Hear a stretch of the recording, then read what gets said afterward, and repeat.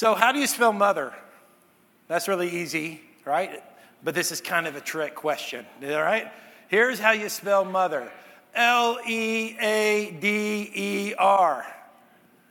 Because to be a mother is to be a leader. I've had the privilege of serving on some of these nonprofit boards over the last few years. I'm doing less of those now, but I was in a situation once in which we were trying to nominate board members. And someone's name was brought up, and the question was, well, what's her qualifications? And someone says, well, she's a young mom. And I thought, that makes her highly qualified because she's having to manage uncooperative people with a very low budget and very little sleep. That is leadership, people. So to be a mom is to be a leader. Today's lectionary text from the gospel is John chapter 17. And the title of this message is Jesus, because we're going to learn a lot about Jesus. Jesus, moms, and leadership. And if the word leadership is scary to you because people kind of get nervous, like, leader, I'm not a leader. Well, if you are a friend, you are a leader. Right? Because we lead our friends. We influence our friends. So we can actually expand. If you want to expand the sermon title, if you're taking notes, we can say, Jesus, Mom, Leaders, and Friends. This is sounding really cozy, isn't it? Really a nice title. John chapter 17, we'll talk about that in a second, but let me tell you about one of the great moms of history, a lady named Susanna Wesley. She lived in late 1600s, early 1700s, and she gave birth to 17 kids, but 10 survived. And of those 10 that survived, she was very dedicated to their spiritual formation. Susanna Wesley was a pastor's wife, and her husband traveled a lot because pastors have this way of finding conferences and speaking engagements and leaving their young families behind, so the wife has to take care of them. I have only heard about this. That doesn't actually happen, right, Beth? I'm just publicly apologizing for what I did when the kids were younger. But of course, this was a different context, but history does tell us that Susanna Wesley's husband did travel quite a bit. They were very poor. They had a lot of challenges with illness, as is manifested in some of their children and relatives. And even their very house burned down twice. They lost all of their possessions. But Susanna Wesley was known for her family devotions. And she had a system in which she invited her children into spiritual formation, and they began to learn the disciplines. Well, her kids did some great things for God. Charles Wesley wrote dozens and dozens, and you could even say a few hundred hymns of the church. Some we still sing today. And John Wesley was the founder of Methodism, the Methodist Church, which led to the holiness movement, that led to the Spirit-filled movement. And he developed this system for people to become holy. It was a method of Bible reading, prayer, and he became one of the most famous religious leaders of our day. Do you know where he learned his system? He learned his system from Mom. A young mom who realized that the souls of her children were worth her attention. And I see, as I'm just kind of looking, I've been pacing this little stage back and forth and seeing all of these great moms in our church that I admire. Some of you are empty nesters. Some of you have really small kids, either in nursery or children's ministry today. And we have some great ladies here who have that same spirit Susanna Wesley had. We also have great single ladies who just mentor our kids and do incredible things, and great leaders here. So I'm going to talk to moms, but can you do me the favor and just don't check out if you're not a mom? I want you to apply this to any type of leadership that you're in. Because here's the truth. God has brought people into your life as a divine appointment. They may be coworkers. They may be a parent. They may be a spouse. Obviously, we're going to talk a lot about children, neighbors. You interact with people for purpose because God has people in relationship with you, because he wants to use those relationships to build his kingdom in you, through you, and to those around you. And so we're going to find some principles. And my wife, Beth, when she read the scripture earlier, she kind of started my point early, and I'm so glad she did. I asked her to do it again because she was so eloquent in this, is that one of the things that we struggle with is idolatry of our children. And here's my first point that I want us to meditate on. You can write this down if you're taking notes in the review. You can fill in these blanks. They are his, entrusted to me. Now this applies to your friends. Your friends, you don't own your friends. God trusts you with friendship. You don't own your students if you're a teacher or a coach. You don't own your employees even if you sign their paycheck or determine their pay. You don't control them. Every single person in your life is a gift from God. Every single person. And children are the same. Children are gifts entrusted to us to give back.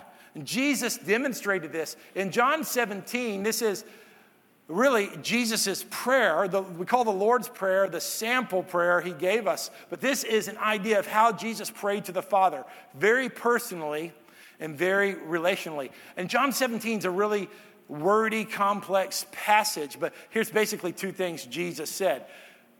God, will you protect my people and will you make them holy? How many know that's the heart of a mom, a heart of a dad, a heart of a friend? Lord, protect and use my friend. Protect and use my child. Protect and use my protege, God. Lord, you use them. Here's what Jesus said in verse 6. I have revealed your name to men. You gave me from the world. They were yours. You gave them to me. And they have kept your word. Now they know that all things you have given to me are from you, because the words that you gave me, I have given to them. Look at that sense of deference back to the Father. They were yours. You gave them to me. All things you've given to me are from you. And one of the things that we need to be careful with our language, and on the practical terms, okay, my kids and my employees and my people, sometimes we use that very practically. But we have to be careful that we're not actually believing that. Like, I own these little guys. I own these little people. Our children are given to us for a season, for a time. They're given to us for an era. We have people pass through our life. Different times we may be in a small group.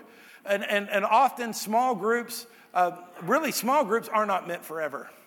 I mean, if a small group's not growing and adding people and changing, it's going to become stale. So we have these small groups of friends, and they kind of pass through our life, and they remain our friends, but then we get new friends. Whenever you start trying to hold on to your friends, you'll ruin your friendship. The term my best friend, we don't really have a best friend. Best friend is a tier, not a person. So I have like 20 best friends. But when we have that best friend, they're mine. They're mine. So when I need them, I want to make sure they're not connecting with any other people, because I want them available, because when I plan my vacation, I want my best friend to go with me on my vacation. Or when I'm having an emotional crisis, I want to make sure my best friend's available, so I hope they don't get close to somebody else. Do you see that kind of insecurity actually ruins the gift God's given us? We've been given a gift, but then we begin to possess it. We begin to own it, and what we possess and own and hold on to begins to spoil in our closed hands. Often we might think of this about our parents. Some of us may wrongly believe, how can I function without my parents? How can I function without my mom? How can I function without my dad? And I think that it's wonderful to honor our parents. And we need more honoring of our parents and more appreciation for those who are our mentors and that are older than us. But here's the deal. We're going to be with our parents forever and ever. But for most of us, there's going to be a gap between their death and our reunion in heaven. And if we can't even bear the thought of that, if we're not able to receive that, we're not able to accept that, then we're not fully trusting God and His plan. And we have to realize that our parents are gifts to us. We don't own our parents. They're part of our lives, and they're an irreplaceable part of our lives, but they're something that we hold loosely because they belong to God. Every relationship belongs to God. Every relationship points back to God. And this is a question of trust. Can you trust God with the relationships in your life? Can you trust that God knows the hearts of all human beings? So So when the disciples were trying to find a replacement for Judas, we find this little insight in Acts chapter 1, verse 24. They prayed, "You, Lord, know the hearts of all. Show us which of these two you have chosen." And the scripture was a reminder to me that, like, I think I know my kids, and I'm probably positioned best to know my kids. Me and Beth are. Hopefully we are. But really only God knows their hearts. Only God knows their hearts. That's one of the ways we know we have to trust him. We have to trust him. And I'm kind of stuck between a lot of you guys. We have a church of empty nesters, some of you who have, your children are in adulthood, and then we have a lot of kids in this church and a lot of teenagers. My first child is graduating from high school this Saturday. She was the young lady leading us in worship today. My firstborn son's a sophomore in high school, and Lincoln is an 8th grader. So my kids, I'm about to lose the first, and the second one is really close behind. Now, I'm not going to lose them, but the season is going to change, right? The season of life is going to change, and it's going to look different. Now, a lot of people have asked me, like, are you okay? Are you crying a lot? Well, that may be coming. So you may get the last laugh on me because I cry pretty easily. Sometimes I'm up here preaching, and all of a sudden I start crying. That's a bummer. That's a bummer. It's the way God humbles me. So hopefully that won't happen today or any other day. I don't like it when that happens. But it's like, man, I'm going to cry again. But people have been asking me, like, are you okay? Are you crying? I'm happy. I'm thrilled. I'm glad, Abby, that you passed high school. You didn't flunk a few grades. So that's a great thing. So that's a good thing. But I'm also happy because I know she's going to be such a gift to this world. And I feel like, no pressure, that we're going to be partners in ministry. And I don't know what that looks like. Like, I hope she lives here in Tennessee, but she's going to college 3.5 hours away. I hope and I encourage her. I want her to study abroad for a semester. I hope that works out. And maybe go to graduate school somewhere else. And then wouldn't it be great if she comes back? But maybe she won't. The point is, I don't own her. I don't own her. She's a gift to the world. She's a gift to the world that I have to release back to God. I have to give to him. I can't, she can't be my idol. Luke can't be an idol of mine. These are people that God has given me, and they've entrusted to me, and I've been able to be part of their lives. And now, by God's grace and hope, they're being launched into the world for kingdom purposes, not to fulfill Aaron and Beth. Do you see that? There's a phrase that almost all of us have used, and I've used this too. So don't feel bad when I tell you this, but I think it's an unhelpful phrase. I've used it before, but it sounds really important. Here's the phrase. It's all about the kids. Just all about the kids. I've used that before too, because it just sounds noble and good, like we're sacrificing for the kids. But the whole attitude, it's all about the kids, have produced self-centered, entitled, spoiled children. It's not all about the kids. It's about the community and how the kids fit into the community. It's about not just how to make the kids happy in the moment. It's about how the kids will relate to people around them. It's about how the kids will learn how to function in a society. And it's really, if you really unfold the phrase, it's all about the kids. It's a lot of times, it's about me enjoying my kids. It's about me feeling important. Or me living vicariously through them. And so, I'm going to eliminate all this stuff in my life, and I'm not going to work as much, and I'm not going to be as involved in church as much. I'm not going to be involved in civics because it's really all about the kids. But the truth is, a lot of our extracurricular activities, we enjoy more than our kids. And we're really not serving them. And it may be God's will for you to change your kids' schedule to expand their hearts. Maybe it's God's will that they take a season off, or are they cut out of class, are they reduce an instrument. But they expand their hearts before God. This is turning into a parent seminar. We had one Friday night, and here I am doing this again.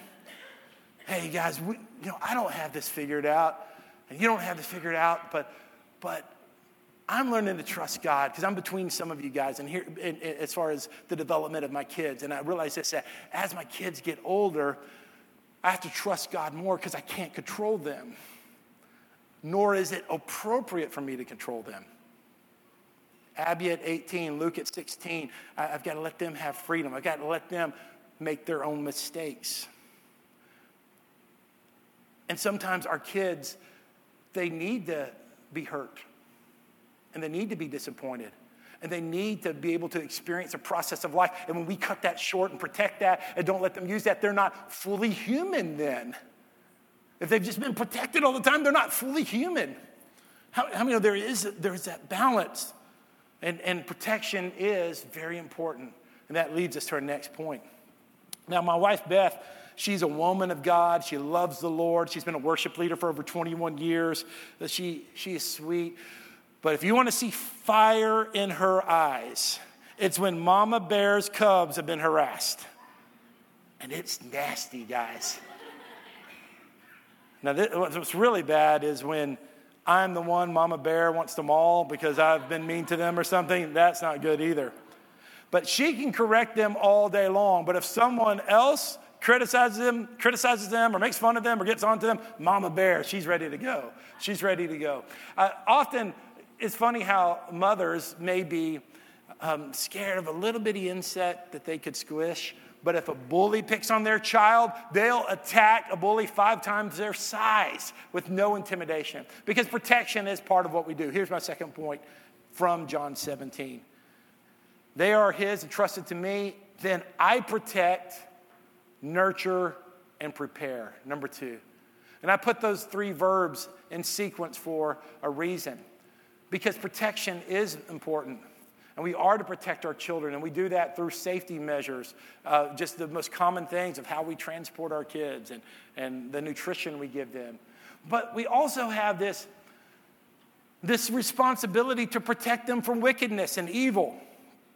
And that's why it is, I'm about to tick off teenagers. Sorry, teenager, I'm about to make you mad. That is why we are responsible to monitor our kids' entertainment. Because we're protecting them from evil. And if you haven't done that, don't think it's too late. All you have to do is engage, and this is the only consequence. They'll be mad at you for about 3 or 4 weeks. That's it. Hey, if your kids aren't really ticked at you at some point, you may want to evaluate some of your decisions. You see, I'm not worried about being my kid's friend when they're 14. I want to be my kid's friend when they're 44 and 34. And so I protect now. Protect them from physical things. It's amazing to me about how people will give all kinds of organic food to their kids and spend hours preparing organic food, but won't monitor the music they listen to and the shows they watch and stream. Isn't that crazy? Maybe you should do both. Because I'm an organic chef. I didn't know if you know that on the side. Yeah, right.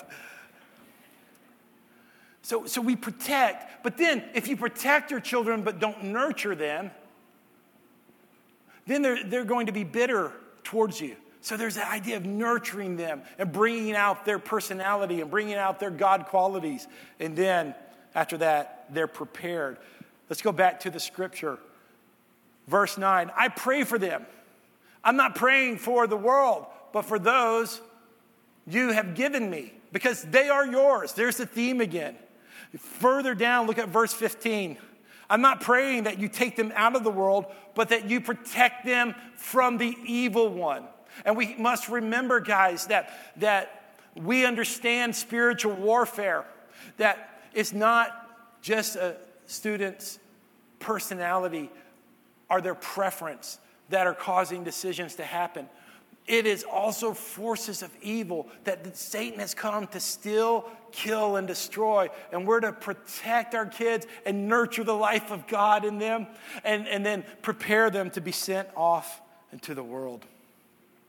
If you look further in verse 21 and 22, we don't have it on the screen, but you'll see that one of the things that happens when children are protected or when God's people are protected and nurtured is there's unity. That's one of the goals.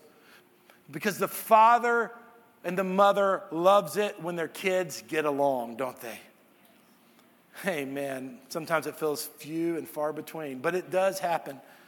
I have my older sister is right here. Raise your hand, Shelby. Then I have a good relationship with my brother. And we may have fought growing up, but we're very close now. We're very, very close. That's that kind of love that happens. Honestly, me and my sister didn't fight growing up, but just to be honest, I don't want to talk about that at lunch later. Yeah, we didn't fight, but me and my brother fought, and we fought, but we're good friends now. And so it is that the outcome of protection and nurturing is this type of interaction that brings unity. And I know some of you may be only children, and that's fine. Don't feel self-conscious about this because God works through that family arrangement. But siblings are such an opportunity for us to form as adults. And all of the interaction we have, like fighting about legroom in the back of the car and taking turns for the bathroom and sharing a bed on vacation, all of those things that are annoying in the short run actually prepare us for success in the future. And so God uses that, and he's using that unity. The junior high down the street, Knox Doss, they had this play, West Side Story, that these 12 and 13-year-olds put on, and it was so fun. And my youngest son, Lincoln, was part of this, and I had so much fun watching him do Officer Crumpkey. Is that what it was called? Yeah, it was a song that he sang. I want to show you this picture real quick because he likes it when I talk about him. My other one does it, but isn't that a great picture? So look at that smile. He's loving it. My oldest son just threatens me. Don't mention my name. Don't claim me. I don't want to be your son when I'm at that church. Lincoln loves this. Now I'm idolizing my children, so let's take the picture off. We said, don't idolize your children, and here I am putting a picture of them. A graven image right here in church of him with his hands in the air. But at the end of that, when the curtain call came, there's another family that we're in the community we're good friends with, and Nick was one of the co-stars with Lincoln. And he has an older brother, Cooper, who's probably 19 or 20. And when the curtain call came out, and it was Nick's time, everybody was sitting, and Cooper stood up in the air and said, "That's my brother," and started putting his arm around, and it was awesome. I loved it. It made me feel so good. And Cooper is a very outgoing guy anyway, so that's part of his personality. And it was just awesome to see that. It made me think, how great is it when we see siblings love one another, right? And that's what God wants us to do as brothers and sisters in Christ. That's part of the unity that he's building. For the last couple of weeks, I've been organizing areas of my life. There's this closet back in my office that I'm generally an organized person, but this is the closet where all the extra junk has gone for years. And when I say years, it's true. When I opened this closet door, I was eye level with the pile that had built up. And so I spent 2 or 3 days, I totally cleared out the closet and emptied it. And man, I found all kinds of important stuff that either I had forgotten about or had been missing. And so now everything's either in the dumpster or put away somewhere good. There was a candle there. Have you ever heard of these wood wick candles? Man, they're awesome. You light the wood wick, and it smells like a fire. It sounds like a fireplace right next to your ear. It reminds me of my grandparents' basement. There's my Uncle Richard, the house he grew up. I'd go down there. It has the smell of it and the sound of it. And I remember getting that candle and thinking, this is awesome. But I got it during the summer, so I said, I'm going to put it in the closet because this winter, I'm going to light my wood wick candle with coffee on a winter day. Doesn't that sound nice? But I put it in the closet, and then other stuff piled up. And that was years ago. That was like 7 years ago. The candle had been lost in the closet. So when I cleaned it out 2 or 3 weeks ago, I found my wood wick candle again. It was back at home on my desk. Here's the thing. For the last 7 years, this candle had been safe, unharmed, unbothered. But it had not been used at all.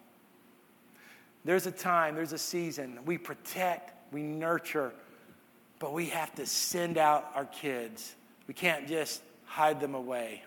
We can't just put them away. That's not God's will. It's God's will that at the appropriate time that we launch them off. So it is. Here's my third point. I release and they are used. I release and they are used. Look at verse 16. They are not of the world, as I am not of the world. Sanctify them by the truth. Your word is truth. As you sent me into the world, I also have sent them into the world. I sanctify myself for them, so that they also may be sanctified by the truth. I want to invite our ushers to begin to prepare to distribute communion for this second Sunday of the month when we take communion together.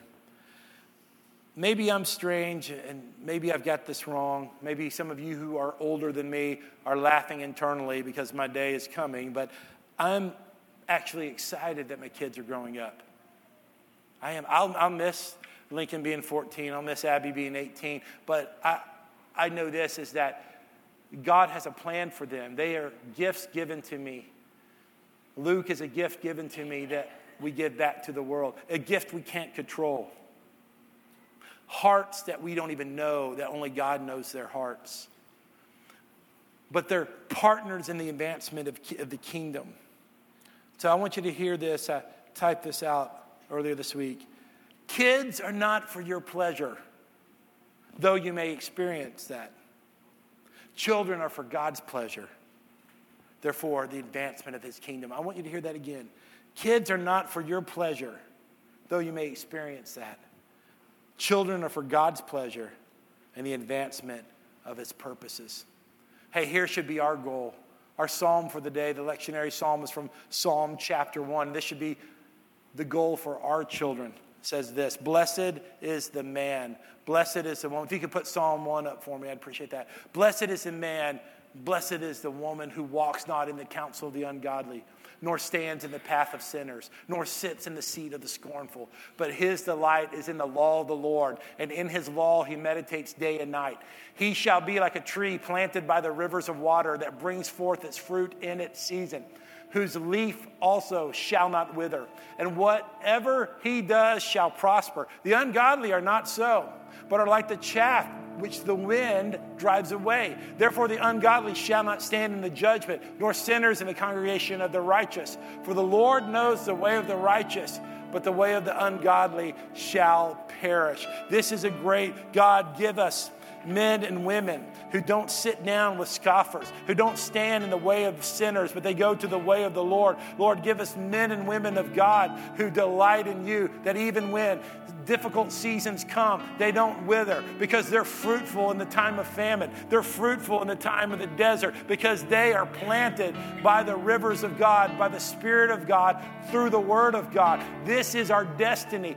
Fathers, mothers, aunts, uncles, mentors, Awana volunteers, frontline volunteers, nursery workers, neighbors, teachers, coaches. You are investing in the next generation. And when you invest in the next generation, God begins to invest in you. He begins to flow in you. He begins to flow the life of his Spirit, the life of his truth, and he begins to establish your ways. Some of you have a strong call on your life for leadership, for friendship, for mentorship. If you're not ready to be a leader, just be a friend. Be a friend to someone. Reach out to someone. Love someone. Be Jesus to someone. And you begin to see what God does in our midst. Let's pray together. Father, we thank you, Lord.